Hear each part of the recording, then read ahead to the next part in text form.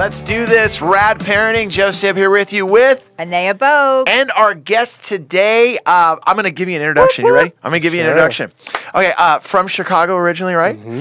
In a band that, and a band that undeniably has some of the best videos ever, OK Go.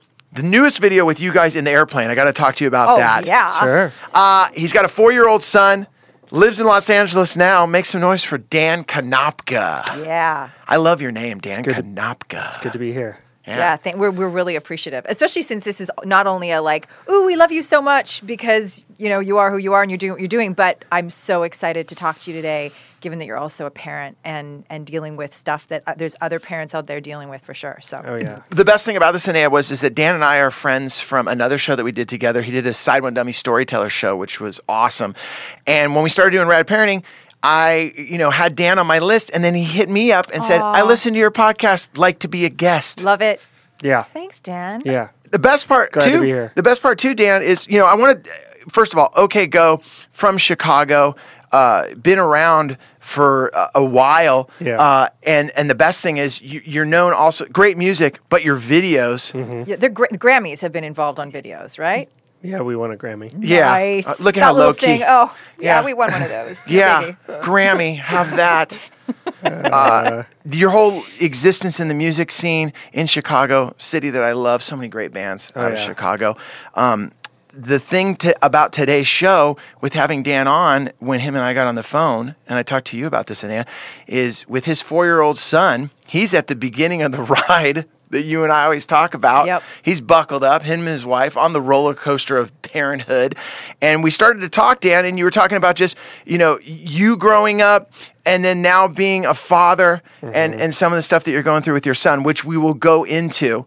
And today's show is going to be about setting up boundaries. And what Dan and I discussed is that, at least in my life, I always say to my kids, I'm not good at being the authority because my whole life I fought authority.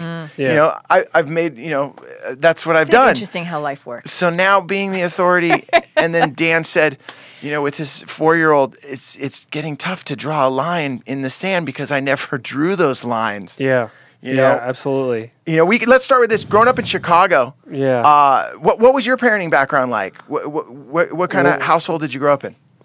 Well, I'm the third boy of 4 kids. We have 2 older brothers, 1 younger sister, and I wouldn't say that I got lost in the little group of kids, but I don't know, I definitely enjoyed the fact that no one was really looking at me, and so I got to be a little bit of a black sheep. And so my older brothers got real proper jobs, and my younger sister went through a really great school and married a really, really great dude. And I was able to be a rock drummer, and no one really, I was like, Dan's doing his thing. And I was like, yeah, I'm going to just skate around everyone's eyeballs and follow this pursuit that was, 1% chance you're going to do it.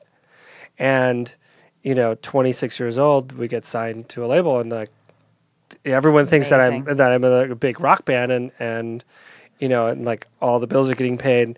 And so there was definitely a sort of state of identity that sort of froze for everyone around me and froze for myself. And that particular place had been totally fractured by my son. He came into the world, and it was no longer going to be Dad as the rock star. Got it. I hope I'm making sense. No, I think what you're saying is, so you had been sort of the center of attention. It was the center of my universe. Right. And all of a sudden, no more. And everybody was like, you're cool. You're doing your dream. You're doing what everybody wants to do. Let's not really look at, there was no real responsibility. And, I had to take care of, the bits and bops and things, but not until my son came did it really become okay, this is a critical, we have to make a shift. Yeah. I love your honesty. First of all, I just say I love your honesty. That kind of awareness as a human being, first of all, as a parent, is just so impressive. Thanks. Really. Well, it was I think even before he came home from the hospital, I knew something was going to be really different. The dynamic between my wife and I had changed. And marriage pre-kids, that's heaven on earth. I mean, I don't know how much time you guys spent being without kids. It's like it was like mojitos every day, like watch whatever show, movie, stay up late, party, Sure. do this. Can I ask you a question? Do you ever look back on that time before kids? I don't remember it. I literally sometimes say to my wife, and we were together forever, I go, what were we doing? Right. Seriously. I literally remember. Just taking it for granted. No, I remember us getting married. I remember all of that. I remember we had a different place that we lived at. But then I remember we were like, we're gonna get a home, and then all of a sudden my daughter just showed up. Like I don't remember the time really in between. Mm-hmm. And when you say being in a band and I'm the rock star. I'm paying the bills by playing rock music. I'm the center of my own universe. I feel like really all parents can sympathize or understand that, whether or not they're in a band or not, because when you're first together, you really are. It's in your own little band. Your family is your first band, and mom and dad. A guy keeps using this analogy is the singer and lead guitar player. It's really all about you. And then once the kids start showing up, it really changes everything. Game changer, for sure. Totally. It's a game changer. So your wife and you're having mojitos, you're hanging out, life is good, and then the band's doing well, you're winning Grammys, and then you guys say, wow, we're gonna bring a person into this world. And you notice before your son even shows up at the house, there's a dynamic shift. Oh yeah. Discuss There's that. a disturbance in the force. Well, it was, the delivery was 12 or maybe 20, I don't know, 20 hours or something. And we were at Cedars, and it was like, well, do you want to stay here overnight? And I was like, well, yeah, I guess. But, there wasn't really anywhere to sleep. So I went home, which was instant number one mistake. I went home. And when I got home, I was at, the kitchen island going, oh my God, this is all going to be different now. And she's not going to look at me the same way. I have to do something. This is going to be a totally different dynamic. And, my brothers came in and were like, oh, you're going to have a kid. Like, get ready to be galvanized. And I was like, what the heck do you mean?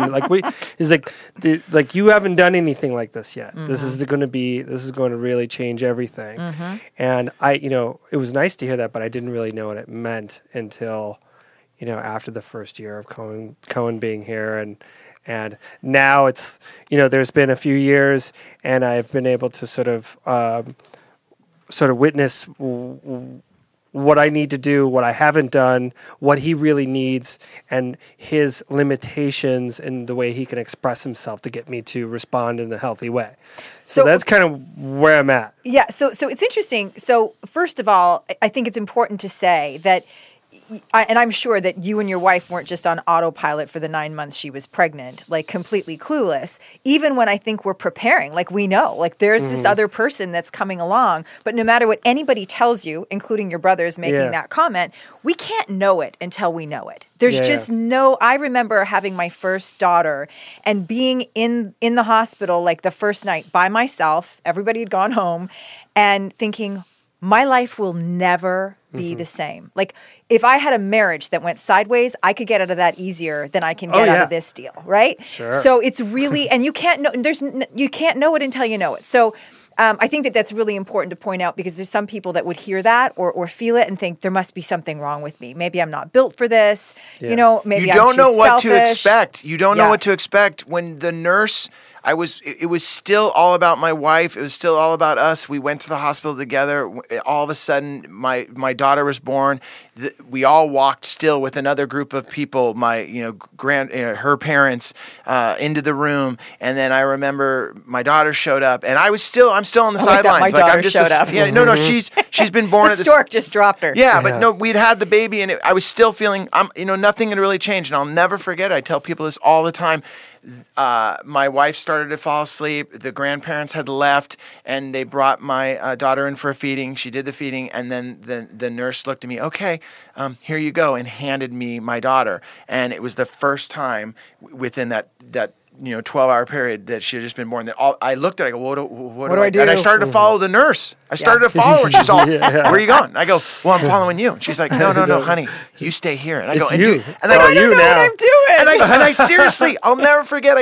I looked and I remember I looked down at her little face Yeah. and I just looked at her in the eyes and I was like, all right, hey, nice to meet you.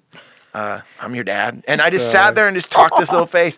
And it was the first time that I was exactly what you said, Dan. I'm like, oh my gosh, it is on. It is so on. And it really changed everything to the point that I remember even when I got home my wife always talks about it. For the first 2 weeks, I was cutting fresh food every day. I was making everything in the house. And all of a sudden, in the third week, I looked at my daughter. I'm like, you're not moving. You're not leaving. You're not staying. like a guest. Yeah. I had to I was going for the sprint of parenting. Yeah. So the feeling that I get, Dan, is that were you, like Anea brought up, did you and your wife have the conversations before your son showed up of some of the changes that you guys were feeling were happening? Because I'm thinking for our listeners right now that maybe are just, well, we're about to have our first baby. You're so caught up in the excitement of it that you don't even... Were you able to touch on different topics that you thought might be happening?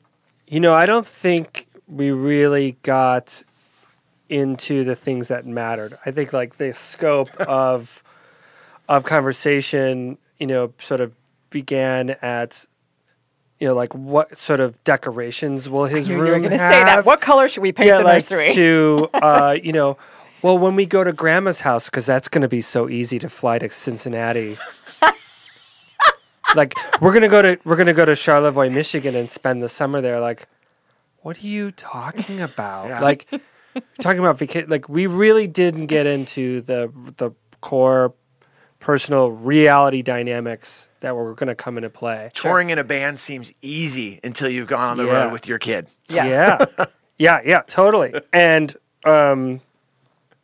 so there was just a lot of stuff we had to learn on the fly. Okay, so the baby comes home. So take us from there, because I love this story. You've gone home and you're going, probably should not have done this. You're supposed to sleep on the cot, Dan. You're supposed to sleep on the cot. Or like me, just on the floor. I slept on a blanket, cold, not caring. I'm going to say that that's probably what you should have done. Okay. Well, when we got home, I think the main concern was trying to figure out a way to feed the child, and the quality of that experience for my wife and being able to ride her personal roller coaster with the baby learning to latch on and Sure. that sort of thing. And that was really hard because it wasn't a binary thing. It was is it working or is it not working? Is there anything I can do? Nothing really can do. All right, we'll stand over there and wait until it's time that I need you. Now go do something, Right. Dan, do it now. Right. And it'd be okay. And it was just very high stress. Mm-hmm. And it was high stress for about 3 months. And then things started to cool off. And that was kind of like what I was mentioning to you earlier. It was the beginning of a realization that things go from being sort of blissful to being a pretty intense experience. Yeah. And then it's just this ebb and flow. It's a sine wave of intensity. Yes. And I think that's kind of how God designs it for you. It's not it's just chaos the whole time. It's you get a couple of grooves where you're the kid's going to be predictable. Yep. For 2 weeks. And then you have between Don't get too comfortable. Right, and then you get about two to weeks to a month of I don't know what's going on with her, with him, and now I don't really know what's going on with me. And then finally you reach the crest, and then everything kind of gets groovy again. Yes. And it goes like that for years. And that's why I got mad at my brothers. It's why didn't you tell me? Galvanized? What are you talking about? It's useless. Tell me that every kid's different. Right. Every kid's going to be different. And then I have friends, and I know we're getting off the path here, but friends that have girls have very different experiences. Sure. Absolutely. Yep. But they all seem to be oh, she's sleeping great. But can I tell you that you'll hear that, but my daughter, she she was the one that was not sleeping, and then my son was the one that we thought was going to be so mellow because he slept all the time. We used to call him the judge because he was so quiet, and and then it just changes. I love what you're saying though, because I've never heard it described and articulated as well as you just did, with the surges of chaos into the blissfulness, and then the word you used, groovy. I love that. It does get groovy. And I feel even as we grow as parents with our kids, from toddlers into teenagers and everything in between, those waves still. I think I'm in a groovy wave this week. We're very groovy at home right now. It's cool, but last week, it wasn't groovy. We were in a surge. That's a great way to put it. Well, and that's the thing is, I mean, the reality is that we're all, we're connected, and there's energy in the works, and there are ebbs and flows in all things. If we look to nature, everything is cyclical. So we're going to go through ebbs and flows, and through times where everything is groovy, and then times where we hit bumps. And I think, again, that's nothing. You cannot be prepared for that, because until the moment that you're experiencing it, you just don't know. You don't know how it's going to feel to you. I think it's really, I love that we're getting such a thoughtful, conscious perspective on being a dad. For you to say, I wanted to be there for her, and I didn't know what was going on with her from one minute to the next. I didn't know what was going on with my son from one minute to the next. Dan, when you and I talked, the word that you used, you said, for the first 2 years, I felt like a statue. Oh, tell me about that. You said you felt like a statue. Do you feel like you were just kind of on call, or? Well, it was just the statue metaphor is like, I didn't have any assets to bring to I had no skill set. What I should have been doing is reading the books. Although, while I watched my mother-in-law and my wife read the books, they felt misled, or just like there was an incongruent message. Like they weren't getting the results from the books. Anyhow, I should have been reading the books. Woulda, shoulda, coulda. But I stood there and was just trying to think of ways to help, and just never really had a whole lot of motivation to do anything but just stand there. I was like, well, what can I do? Help clean, do this, and I ultimately sort of ended up in the guest room because I couldn't help with feeding. And why would I stay in the king size bed and get woken up? Interesting. 3 times a night. So if one of us has to have slept so that we can be more functional during the day. Yeah, and I just kind of felt like it was just I didn't have a skill set, so I just kind of stood there and watched and tried to keep my composure and be like, I'm here for what you guys need, and nice. And on the side, I'm going to try to stay available to the band, stay available to my creative dreams or whatever, sure, and sort of apply myself to that. But in the end, it was really a lot of me just trying to make sure that I was available for my wife. Yeah. Honestly, I honestly feel like we could do 2 shows here, and the first half is you just had a baby, now what? Because this is what we're covering. Because what I want to ask you is, what, in terms of the way that you and your wife were communicating through that, because you've been married for 20 years or something, right? 10 years. 10 years. Okay, so 10 years, and so you've got a pretty solid foundation. So it's not like you got married and 9 months later you were having a baby. So you had a pretty solid foundation as a couple, and then this little person comes in, as Joe likes to say, you made a person. Yeah. How did you manage to get through that in terms of you saying, okay, so I'll go sleep in the guest room? Was she cool with that? Did she come from that place of at least one of us needs to sleep? I've got this. You can help later. Well, I think that the blissful pre-baby marriage, there was, only a certain amount of rungs in the ladder of the communication that we really needed. We only needed a step stool, so to speak. And when the child came, we should have had a full ladder to get to the ceiling. There's a lot of things, and we just didn't have those things in place. We didn't have those rungs there. So when you got to the top of that step stool, you're like, we're not communicating. We really are in recovery for communication right now. We're trying to, now that we can actually experience a pretty understandable flow of communication with our son, we can actually take the time to really communicate with each other. And we're not pros yet. We're still putting them together. And I think, to go back to your other episode, the date night thing, like we didn't honor that. It was one time, I think Cohen was like 1 or 1.5 or something, and there was a car accident down the street. A car, it's weird, down the road, it flipped over. I don't know what happened, but there was cops everywhere, and I walked outside, and my wife and I live in sort of an unusual, like Japanese style home, and so the police officer was really curious about the home, and I had my son in my arms, and I was just like, well, let's go look at the cool cop cars lights, and he was like, oh, that's a beautiful home, and is this your only son? I was like, yeah, and he's like, well, I've got 3 kids under the age of 3 at home. I'm like, wow, are you crazy? Seriously? And we got into sort of a deep conversation about it, and he's like, look, and I was like trying to get to like, how did you survive that? How do you manage? He's like, the trick, this is one thing nobody told me until recently, and I want to make sure you know this, is that it's more important that you love your wife more than your kid. And I was like, I don't know what you're talking about with my kid, my arms, and he's like, think about it for a while. At this time, don't worry about your kid. Love your kid. Yeah. Like your kid. Take care of your kid. Don't starve your kid. Do the things course. it needs, but it really is going to be okay. What you really got to do is love, love, love your wife.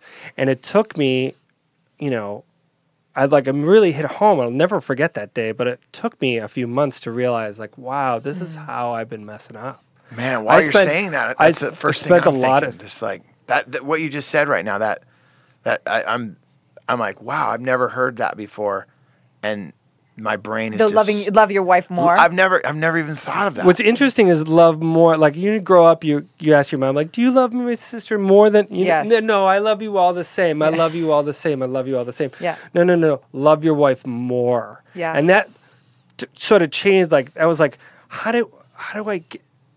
And now I think I understand. It's just like you have to give just plain more, and because they're doing something that's. Well, and it's crazy. The foundation. I mean, that's what we've talked about. Like in the date night episode, we have another one on being a unified front or whatever. It's like it's the foundation. Or Joe's going to drop another band analogy in a second about Mick and Keith. But but yeah, like that idea of like that has to be preserved. It has to be tight in order to do anything else. And it's so important. And when you just said that, it made my mind just race to my wife and realize her and I, when we are not, like I always say, if I get in an argument or have a disagreement with someone that's not my wife, I can get through my day. But if I get in a riff with Karen, my day isn't. My day has to. I have to repair that, and it makes so much sense hearing that officer say to you, like, you got to love your wife more. But we're almost taught, I love my kids so much because you've made these people.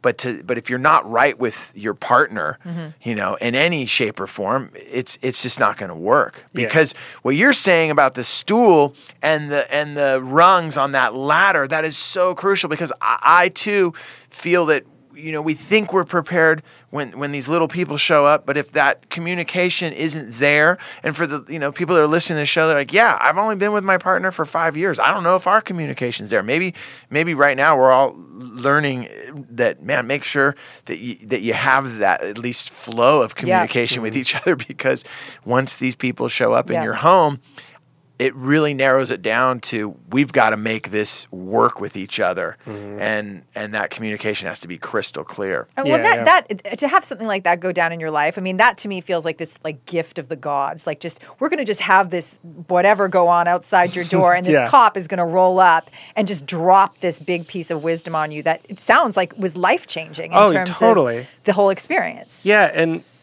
the way it's spelled out, like. It was just like coming from the guy who's like to serve and protect. It was very like kind of Norman Rockwell or someone. Like a police officer gives you this nugget of truth that, like, when I talk to anybody about having their kids, that's like, I have to make sure I say this because it really does. It does make a difference. Yeah, absolutely. And to get those extra rungs, the ladder, you're like, how do you get better at communicating? And really, it's I don't know what the word is, but it's you just have to be quiet and listen. Like I realize that I so often, like you said just a moment ago, like if somebody gives you a problem, you can be like, whatever, that guy's like, that doesn't matter. But if Christy has a problem, it can roll with me all afternoon. Oh, absolutely. Yeah, it's the center of your world. And you're spiritually connected, though. Yeah. You know what I'm Yeah. saying? You're spiritually connected. I feel you make a human being with another person. You are connected to that person for the rest of your life. I truly believe that. That's why I know when things aren't right with my daughter, things aren't right with my son, things aren't right with my wife. I feel that all day long. I can't get through my day until we have the conversation to. So one of the mistakes is that would happen with me, because it would be like, stick to your ribs, this argument or whatever. And what I would do, my instincts, and I think this came up from being a rock musician and a drummer and being like on a stage and stuff, is that I would instantly try to fix it. Try to fix her problem, try to fix the problem. Like even if all she was looking for me to just hear her Yes. and just let it go. Yep. And it took a long time for me to learn that. And it's a weird thing, because it's not about communicating so much as that you're having this back and forth, but it's really about listening, and there's a lot more. You're going to get a lot more skill out of just shutting up. Just shut up and listen to her, and don't try to fix it. Right. Sometimes it just needs a place to land. It needs a safe place to land with a compassionate ear. And, we've talked, Joe and I have talked about this before, related to how we raise boys. And that, even if we talk about the fairy tale programming, we tell boys from the time they're little that their job is to sweep in and fix and be the problem solver, be the hero. And so, of course, that's what whether, you gave the, being in a rock band, but I'm telling you, my experience is just being male and the programming that you go through as boys. And if you just knew that little bit, it would actually be easier. You don't have to put all the energy into problem solving. Just be quiet and just give it a safe, compassionate place to land. I think I'm totally that dude. I mean, obviously we share being, Because you're a dude. I think it is. I don't think it's band, singer, drummer. I think it's just, I want to fix it. I want to fix it. And you think so much in your heart you're doing the right thing, Right. but it's not at that moment. It's like, and it's so hard. Even doing this podcast, how many times do you look at me? I raise my hand before I talk. I did do that. My dad just listened to the show for the first time. He goes, "You know what I like about it, Joe? You shut up. You know when to shut up. I love it. I love you let Anea and the guests talk and you be quiet. So good. And once in a while you do that thing, you jump in. I know you got to do that. But anyway, I love when you're quiet. I'm like he loves the podcast when I'm not on it. Please, let's bring your dad in. He's already Let's agreed to bring be him on the in. show. He wants to do it. So you're a statue for the first 2 years, Yeah. kind of like let's call it in a state of paralysis, like wondering what to do. I've never Yeah. been here before. I'm in foreign territory. I want to do the right thing. I just don't even know where to begin. Okay, so then what? Then what changed after, like, because you're the one who's indicated 2 years as what shifted at 2 years? Well, I think Cohen started to get a sort of more of like a tangible ability to play, and I could play with him, and that's sort of brings me to what we talked about. Where we're at today. Where we're at, which is I transformed into a Disneyland dad. Have we ever heard that term? Yes, we have. Like a Disney. Yeah, well, although I want to clarify that a lot of times we refer that term Disneyland dad often refers to dads who just get their kids on the weekends and it's just all fun and games. But you're saying it in a slightly different way in terms of just like you're the fun parent. Yeah, and it's it's one of those things where you in a relationship sometimes, and I'm no psychologist, but like I definitely am aware of like if somebody has a very bold personality, the counterpart will be soft. Yes, sure. And so what our little yin and yang at home is as we started to take these roles of, my wife is a disciplinarian. I was the imagination guy. And so like anything was a toy. everything was a fun concept. There was no other foot to drop ever. And just in the last 10 days, that dynamic is changing, and it's very uncomfortable for me. Okay, so tell me how it's changing. Well, my son is now mingling with other kids in, preschool or whatever it is, nursery school. Yeah. And he's catching these sort of wild hairs, like sort of this bold kind of places where it's not like, hey, Dad, it's you and me. It's just like, Dad, I'm me and I'm a minion, right? Like, I've got minion now going on. You're like half Kanapka, half minion, and you don't get it.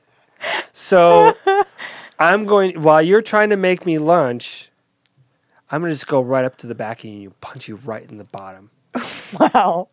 Like, start tagging you and just being a minion. Mm-hmm. And you go to the preschools and they're little minions. They're like the kids in this age, or even the girls. It's like, they're all like, and you're like, whoa, what is I can't happening? believe this. And so, like, he pulled this maneuver where I'm trying to make him lunch. He doesn't know that like I'm taking all this value out of making this grilled cheese. Like, oh, it feels good. Like my dad, and we're going to make this thing. It's going to taste good. I want to eat it. When we're going to give it to you. And now you just punched me in the butt. So I was like, we have to go to the room and talk this out. And, I sat him down, got to his level. And, I just love my son so much. And I wanted to tell him, like, look, you can't do that anymore. And he starts to laugh at my face. And, I was like, okay. And so what I did then was that I basically said my thing again, but I got louder, much louder. And, I pulled the door shut, and that registered it as a slam. And I wasn't meaning to slam the door, but like now the mood had changed. And for I would say maybe 48 hours, 72 hours, the dynamic between my son and I had changed. Because you were suddenly stepping into the disciplinarian role. He went from Disneyland, Dad. Yeah, and it's not computing with your son because his clear and consistent experience of you was as his buddy to have fun with, and he would have a different way of behaving with his mom, who he also had a very specific experience with. But what he has not had is, mom and dad are both going to set boundaries or guidelines for me, and I can also have fun with them, probably in different ways, because I'm guessing that your wife has a different way of having fun with him than you do. And so that's where we're at right now. Yeah. Can I ask a question? How did that feel for you as a dad and as just emotionally when that dynamic changed for the first time, that 48 hours of weirdness, or it was really hard. Yeah. It was a sense of loss. It was a sense of sadness. I know that feeling. And it wasn't a sense of like, oh man, I want to go back. It was just like, what is this thing now? And, like, I want my son to be well-rounded and to have a dynamic interpretation of his parents and the world he lives in. And I knew that, like, there was just something about it that was sad.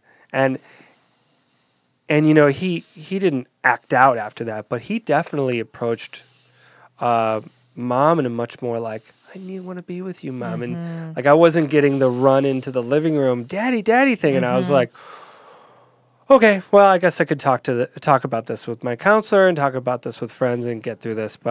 And that's why I'm here. And that's why I agree. Like, this is real. Yeah. This is not, This really happened. This is really happening. This happened 10 days ago, Yeah. 7 days ago. Yeah. You're in it right now. Yeah, so I think it's interesting because it sounds like, and not to get too psychoanalytical, but it does sound like and this is what our kids do to us, right, is they push buttons inside of us that are part of our own life experience. So, for example, I see all the time that when I deal with adolescent girls, moms will, for the first time in like 20 years, start to be pulling up old wounds from their 12, 13, 14-year-old years that have been sitting dormant because they're interacting with their children people that they care about more than anybody on the planet, and that's bringing those old wounds to the surface. So there could be a bunch of like just layers and layers of stuff that's connected to your feeling of sadness. Sure. But in addition to that, I think it's important for us to know as parents that those moments of setting boundaries, of saying to your son, you can't do that. Like, one, because it's not cool with you in that direct, like, one-on-one interaction, but also because you don't want him running around, like,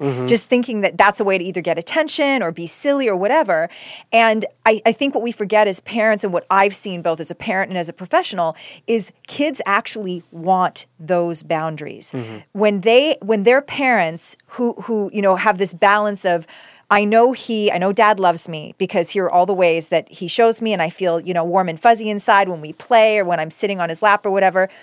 But he also tells me where I can and can't go. And there's a sense of safety in that. Not just the literal, like, I might step over the ledge, but also there's somebody looking out for me. Yeah. Because I've also talked with adults who had parents who were very absent, and they will still be recalling stories in their 30s and 40s and 50s of like wandering away and finding themselves not knowing where they were and going, is anybody going to notice that I'm missing? So that sense of just like dad and mom care enough about me to, even if they're not processing it at that higher sort of intellectual level, there is a sense of safety. And I think if we can remember that as parents, we'll be more inclined to set healthy boundaries and show them how to set boundaries for themselves in our modeling than just letting it be a free-for-all and hoping for the best. I want to add one other thing to that. Sure. That particular thing is just as front burner. Is like, I don't know how to tackle the concept of setting boundaries for Cohen. And when I had to take him aside, I was like, I'm doing something. I don't really know what I'm doing. Yeah. I don't really know how this I is guess I'll going to just pan fake out. it and hope for the best. Yeah. But all I know is I can't make the grilled cheese and feel that feeling and feel like, I know I've got to stop this. But I had, up until that point, I had no desire to be in that business. Chrissy was doing a fine enough job. Like, I'll turn on Rescue Bots and laugh with him. Sure. I wanted that. I want that gig. Yeah. And that's the drummer. That's the rock musician. That's the party guy. That's like I said earlier, like, this is a totally new change of guard here. Yeah. And like, it's really, I'm thirsting for information. Like, how is it going to show up again? Because we got 2 weeks to 2 months, and we're going to get that wave again. Yeah, sure. That sine wave is going to go to the top. We're going to get the apex again, and we're all going to be in hysterics. And how do we do this and like do it correctly? What are the tools, Anea, that, because everything that Dan's describing, I think it goes for mothers, I think it goes for fathers, in every relationship or partners. There's the two people that are in charge or responsible for the children. There's always that dynamic. I'm sure there's people that are both 100% on the same page. In my household, I would say I'm generally the person that's bringing the hammer down less than my wife is. But now because we've had a longer period, we're definitely both on the same page of understanding when we both need to be that unified front. Yeah. Dan right now is in that place that we've all been in where, like you said, you don't want that job. I do this job. Yeah. How does he begin to walk down that road? Because of everything you just said, of the structure, and that kids want that, and that there needs to be boundaries. How does Dan begin that part of the journey of a father doing that? Right. So I think the first step is what I've said in terms of being invested, right? Knowing that what you're investing in is helping your child actually, because we all want our children to grow to be healthy, whole, independent human beings out in the world one day. And so first of all is reframing. I'm not being mean. I'm not being cruel. Right. He's not going to like me anymore. And saying, this is part of my responsibility and part of what I actually want to be able to do for him, so that he feels safe and he knows like I've got him, and I'm showing him how to move around this new world, this big new world that he's in. And secondly, that it's going to make our relationship healthier in the long run. So that's the first thing is getting invested by reframing what you're doing. The second thing is I think that it's hard for us, especially when our kids are little and then we're sort of forced into it as they become adolescents, is to recognize them as like human beings. And I think if you can to me, the easiest thing is to call on my own personal experience. And I don't necessarily mean like how I was parented per se, but how I as a human being best respond to boundary setting. So I think that our inclination, in large part because of generations of parenting where it was just like, I'm going to bring the hammer down in this like, authoritative way. I don't really believe, especially as we are giving birth to children that are more and more conscious and there's just a different set of like experiences of the world. I think that we have to always start with, I'm going to speak to my child the way that I would want to be spoken to in order to garner the response that I want. Right? So first starting with like, dude, we need to talk about why that's not okay. So Dan can do this in the way that Dan would do it. Absolutely. There you go. Absolutely. So in terms of like, because I think that a lot of parents are like, I don't know where to begin. Like, I've never done this. Like my parents totally screwed up, or, my mom wasn't around or my dad wasn't around or whatever. And really, I think that if you know that it's all, maybe it's not all inside of you, but there's a lot of it inside of you, just in terms of basic human interaction and what would I be most responsive to? And then going from there, because you know what? He's not you, which we've also talked about at length. He's not an extension of you. And so he's going to have unique ways of responding to things, and you're going to figure that out as you go. Yeah. But if we begin with, I'm going to model for him, speak to him, because it's the best chance as a human being that he's going to respond in a way that is loving and direct and kind and warm and like, I love you, and I want you to be the best person that you can be. In 4-year-old speak or 8-year-old speak or 12-year-old speak. What's the show Joe's you guys like to watch? I'm I'm raising the hand. Because right now, like, what's the show that you guys like to watch? Rescue Bots? Yeah, Rescue Bots. Like, could he use Rescue Bots? Like, hey, I don't even know that show, but like, hey, man, if Rescue Bot Blue is making a grilled cheese for Rescue Bot Red, he doesn't come over and wreck, him with his laser. Yeah. And then your son goes, come on, man, no lasers. You know? And then is that kind of what you're saying? Absolutely. Use so that? making it relevant, right? Yeah. So it's first of all, it's like the tone. Like, how am I going to speak to him? Assuming that he's going to be able to hear me from just this like sort of, quiet, calm, compassionate place. And then you go from there. Because sometimes I think we do need to raise our voice to be like, oh, no, like this is serious. Then, to your point, I think we do. How do we make this relevant? How do we make it relevant to a 4-year-old, to an 8-year-old, so that they get why this is meaningful, why this is going to help them in the world. So using like the Rescue Bot analogies. And then I think, for me, I always come back to, and it's always been effective with my children and with my clients, is the, treat others as you want to be treated. So turning it back and saying, how would it feel if you were, busy, building one of your big Lego, or your building block castles or whatever, and somebody came up behind you and like punched you in the butt?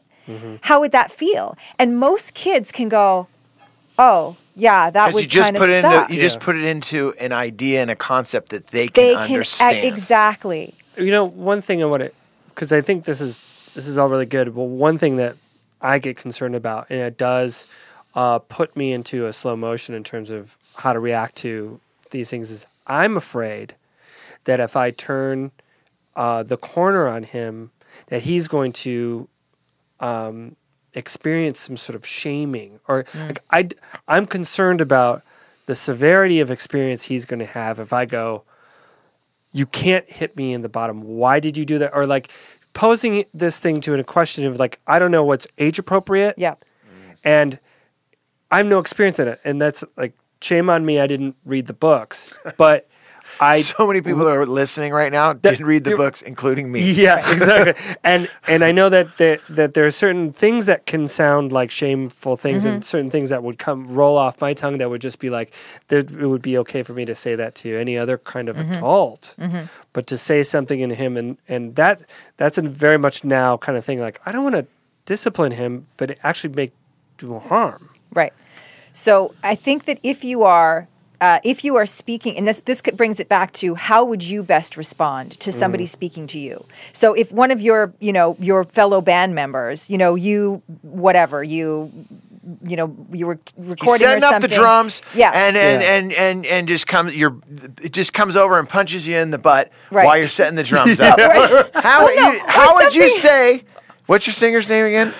Damien? Yeah, what would you Damien. say to Damien? They're like, how would you want it to be spoken to if if you did that to Damien? Let's say you ran up behind Damien, you took his beers and threw him off the stage before you went on stage, and he's like, Dan, what are you doing, man? How would you want it? I think that's exactly. what you're saying. No, totally. But I really we have am. to- but- because I think whether you are 4 or you're 14 or you're 40, there is a tone. So shaming never works, in my opinion. It may Right. stop someone in their tracks, and it will ultimately build a distance and a resentment and nothing healthy. So, and the other thing I want to say is that even when we do, because we also are human as parents. So if our first inclination is like it's sometimes when somebody drives you with a fist in the butt, that you might turn around and be like, dude, you can't do that. You can always go back, because there's a teachable moment in saying, I'm sorry that I yelled, but it hurt. And Daddy's going to try not to react that way, because I know that didn't feel cool for me to snap at you. But here's the deal. Repairing the rupture. Repairing the rupture. That's what it's called. Repairing the and rupture. again, parents should not be afraid of that, because it teaches our kids more about we all are human, and therefore we are all going to make mistakes. And you can always go back and say, I'm sorry, take responsibility, change the behavior. And if our kids can't see us doing that, then it's all just lip service. So it's actually a beautiful opportunity when we do make mistakes and have to go back. So to back up for Dan and what he's saying, which I love, he's already aware of the shaming aspect. It's not, hey man, don't punch me in the butt, because if you do that, you're going to grow up to be stupid and you can't make grilled cheeses anymore. And then or when, like you say, you throw your singer's beers off the front of the stage. You don't throw them off, and then he yells at you and says, "I don't like the drumming on any of the songs on the first record." Right, you're like, totally. "Wow, now you tell me." That's shaming. That's something that's going to stick Yeah. with you. So what you're saying, which Dan can take away today, is speak to your son the way that you'd like to be spoken to. Yeah. If you punched someone in the butt right now, so many people are like, wow, how many times is the grilled cheese and getting punched in the butt? That's the title of this episode. But with that said, dropping in, making it an interest, and making yourself available for that conversation with your son. Those are the two things I feel that you're taking away, and talk to your son the way that you would want to be spoken to. Right. So and getting down to his level. We're gonna recap this. So first of all, setting boundaries. Don't be afraid of them, because it's actually doing your child a great benefit. Secondly, when you do set boundaries, think about how you would want to be spoken to. So think of them as human beings, not as pets. Not that we'd want to speak to our pets that way either. But you have to. And if you've already screwed up and freaked out, you can always go back and take responsibility for that. There's a teaching moment in that. Then, in terms of your question was how do I know what's developmentally appropriate? First of all, I'm all about Googling four-year-old developmental norms, and you'll get a quick 10 bullet points on what's going on with that child. But he's also going to show you based on his response. He's going to show you if you need to speak a little more firmly with him. He's going to show you if he really he's like, oh my gosh, just like the robots or rescue robots or whatever. And you're also going to help him to develop compassion by saying how would that feel if I did that to you? I love you. I don't want to hurt you, and Daddy doesn't want you to hurt me. And I wouldn't want you to do that to anybody else either, because you know what? They might turn around and without even thinking, throw something at you or really hurt you when you were just kidding around. There's all kinds of, if you just think of everything as a teachable moment, and that even when there are quote unquote mistakes made, that even then it's still a teachable moment. I think it will help us as parents approach these situations in much more constructive ways. Yeah. And then it's about follow through and consistency, because you can't do that. When did that happen? Last week? Couple days ago? Yeah, 15 days ago. Okay, so a couple weeks ago. And so if you just the next time he came up and did that to you, if you just let it go, No, that's a problem. don't do it. Then it's a Right. problem because he's going, oh, I see. So for whatever reason, Dad had something to say about it last time, but I'm going to test it again. Even it's conscious or he's just like, running around crazy. He's not even thinking about it. We have to be consistent and it will pay off. Right, right.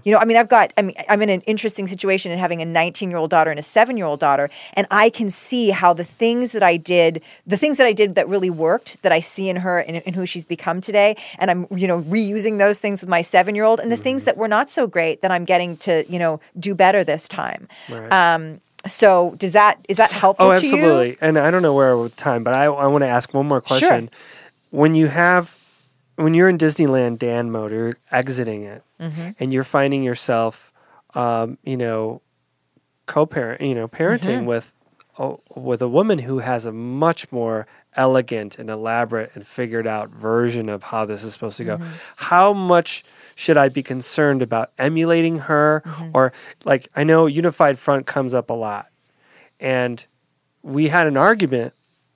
My wife and I was just like, well, we can be Unified Front, but I'm just exiting Disneyland Dan, and there's still things about that's awesome. Yeah. And there's things about what you do that are awesome, but I don't want to be like you. Yes. Do you really want to be like me? Yeah. How unified should we be?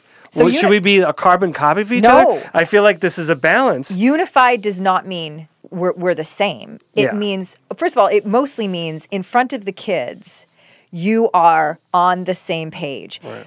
Even if you're absolutely not on the same page, and then you go and have a conversation outside of earshot of the kids and say, okay, whoa, that wasn't cool. And then you work it out together, and then mom or dad goes back and says, okay, you know what? Your mom and I talked. I was way off base, and here's what's going to happen.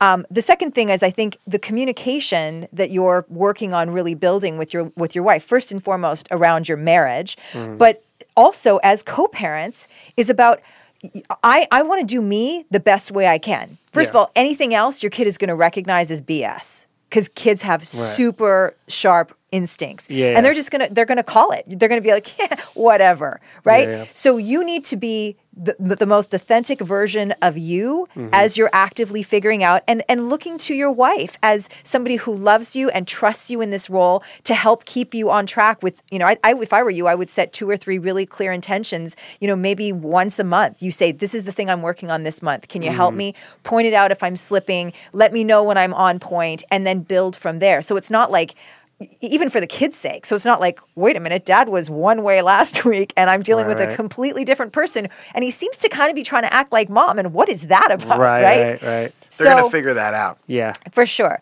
So I think that there's that, it comes back again to the communication with your wife and why it's so important that your relationship be solid and communicative and really the foundation for the co-parenting aspect of your life. Cohen's even asked me once, like, why are you different about this? Ah, and interesting.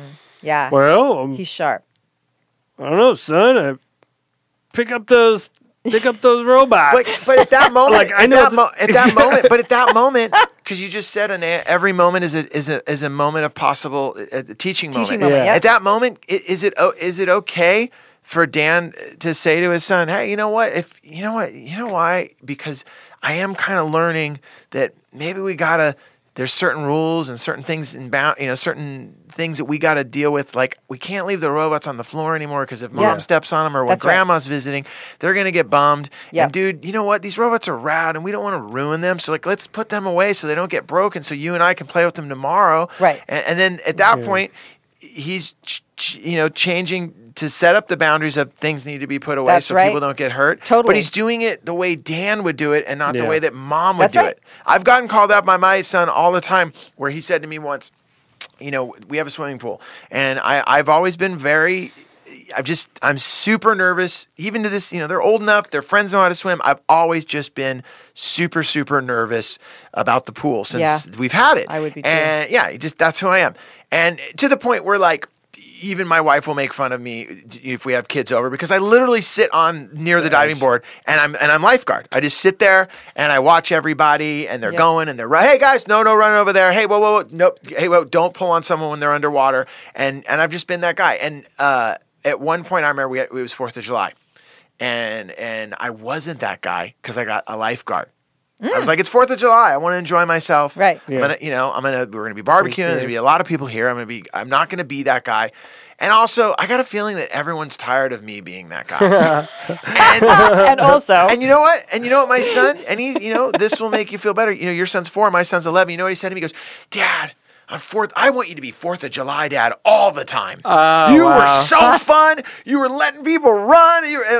Kids were jumping out. And I was like, he's like, why can't you be 4th of July, Dad, all the time? Because and then it's September. I'm driving him to school, and I'm like, hey, don't do this, don't. Right. And I even got that from the opposite way, that maybe your wife might get, like, Mom, I like it when you're more like a Disneyland dad, So it goes both ways. And I think one thing I took from today's show is every moment what'd you say? A teaching? Every moment is a teachable moment. Yeah, that's if you make it one. I love that. For sure. And I think that, we just have to, I think we will raise whole, healthy, conscious human beings if we are being whole, healthy, conscious human beings ourselves. Yeah. And that is what we are showing them, both in terms of just how we move about the cabin and also how we are guiding them to move about the cabin. And I think just to your point, Joe, about, the little how to handle the robots as an example, is I think that when we can take the time, and it won't always be the case because we got to get out the door to school or whatever, but whenever you can take the time to say,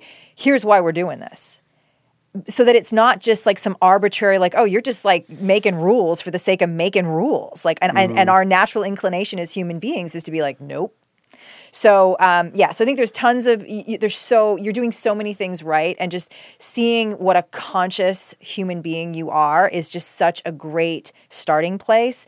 Your desire to want to learn more. I think that's all we need is a desire to learn, a desire to be conscious, and a desire to do right by our kidlets. And Dan, I got to ask you, I know that a lot of us and the people who are listening today are going to think the same thing. Would you be willing to come back and check in again on everything and the progression and everything? Because it'd be neat to, after today, some of the stuff that Anea and you talked about, and once you put it into play, maybe you could come in and just give us a recap of all right, this did not work, right. Or I actually saw a difference, and we're moving in a direction together as a unified front. And my son now, I can make a grilled cheese without getting kicked in the ass. And I can set boundaries and not feel like I'm ruining my child. Yeah. Are you cool doing that? Absolutely. That'd be awesome. Awesome, sure. Man. Dan, I really appreciate you coming in. Nice to be here. And really great. I learned a lot. Did you really? Oh, absolutely. Yeah. I was on the way here, I hope that I knew I was going to get something out of it. I was I hope I can hit on some of the points that have actually been an issue for me. We're talking in the last 2 weeks kind of stuff, and it's awesome. The term that you used when you and I got on the phone, I wrote it down, is you wrote some of the things you said. I can't say no. I haven't ever had to draw a line. I wrote this down, and then I go, well, how is it at home? And he goes, it's a crisis. And I go, oh my gosh. Thank you for coming in to talk about your crisis. And I'm excited for you to come generous.